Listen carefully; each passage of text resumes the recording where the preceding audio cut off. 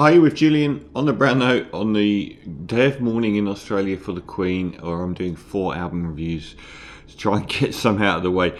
A review of Hot Chip's latest album, Freakout release. I'm a long-term fan of Hot Chip. It says they were formed in '95 in London. Alex Taylor and Joe Goddard being the main pairing. But they didn't release stuff for a while, and I actually got into them on their first album, Coming On Strong, in 2004.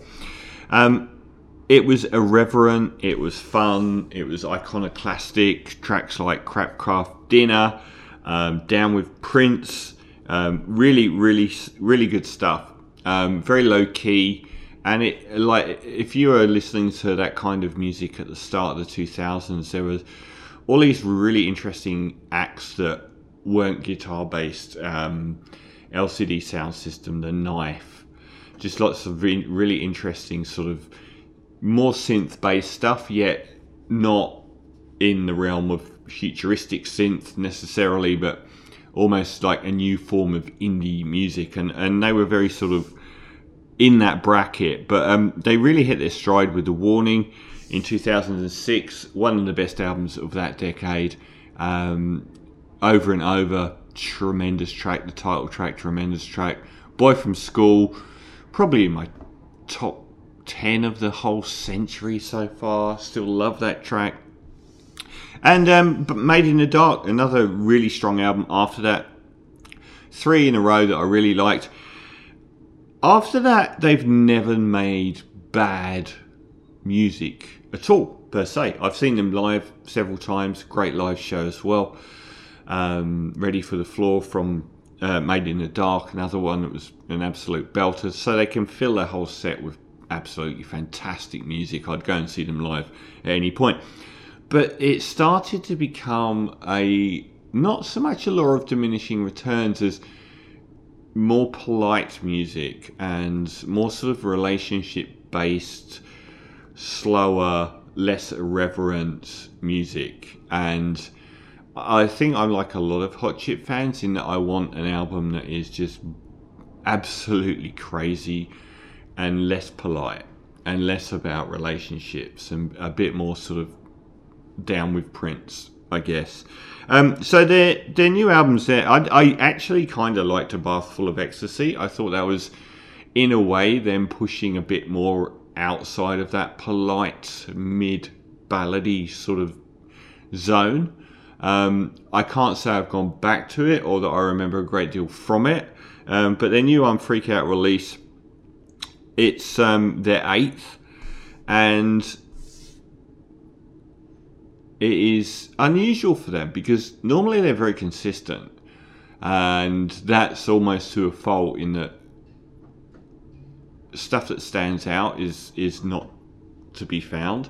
Here it's the opposite. The first 4 tracks on this are the best run they've had on an album since The Warning. Every one of those tracks is absolutely fantastic, and then everything isn't. So the opening, Down, just completely great. The meters, Carlene and the Groovers, loud guitars like Over and Over, thank you, fat sound, and like much of this album, the lyrics are quite bleak.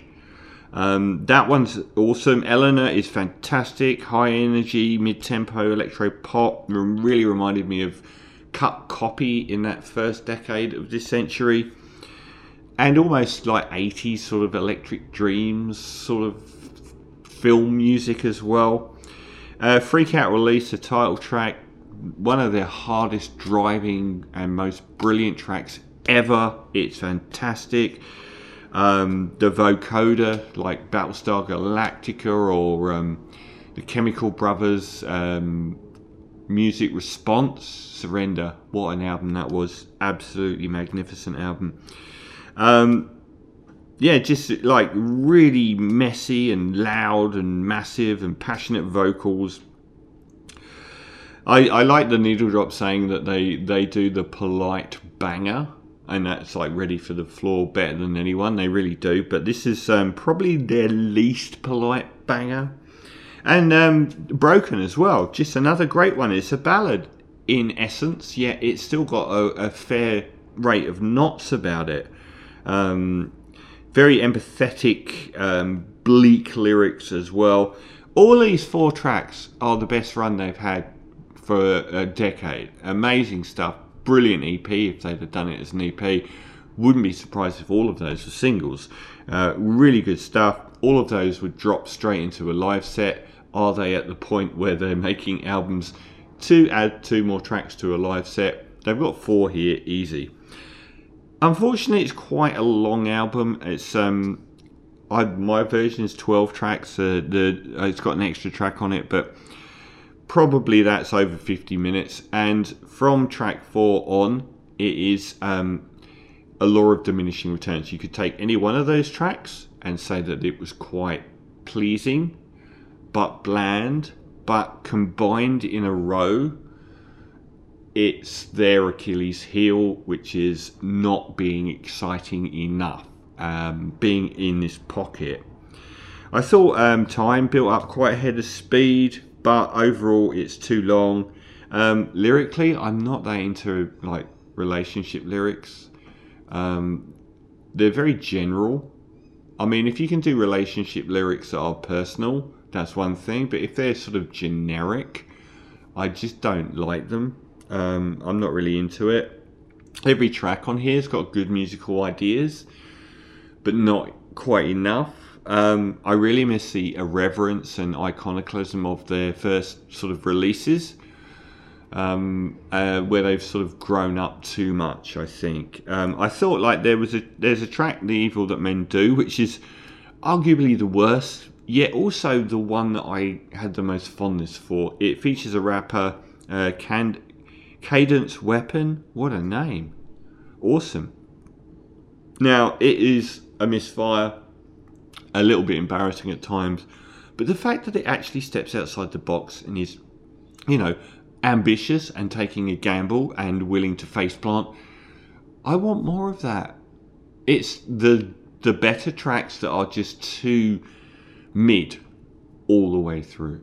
So, unfortunately, even though I still love them, even though they've got 4 brilliant tracks, if you're a Hot Shit fan, you have to get this album for the first 4 tracks, because they're up there with their best tracks. It's just this sort of, I don't know, mid yacht rock synth pop that occupies the rest of the album that becomes progressively a law of diminishing returns. So unfortunately, Hot Shit Freakout released, despite having some of their most exciting music in a decade, I'm going to give as an overall album probably a 4 out of 10, which isn't great.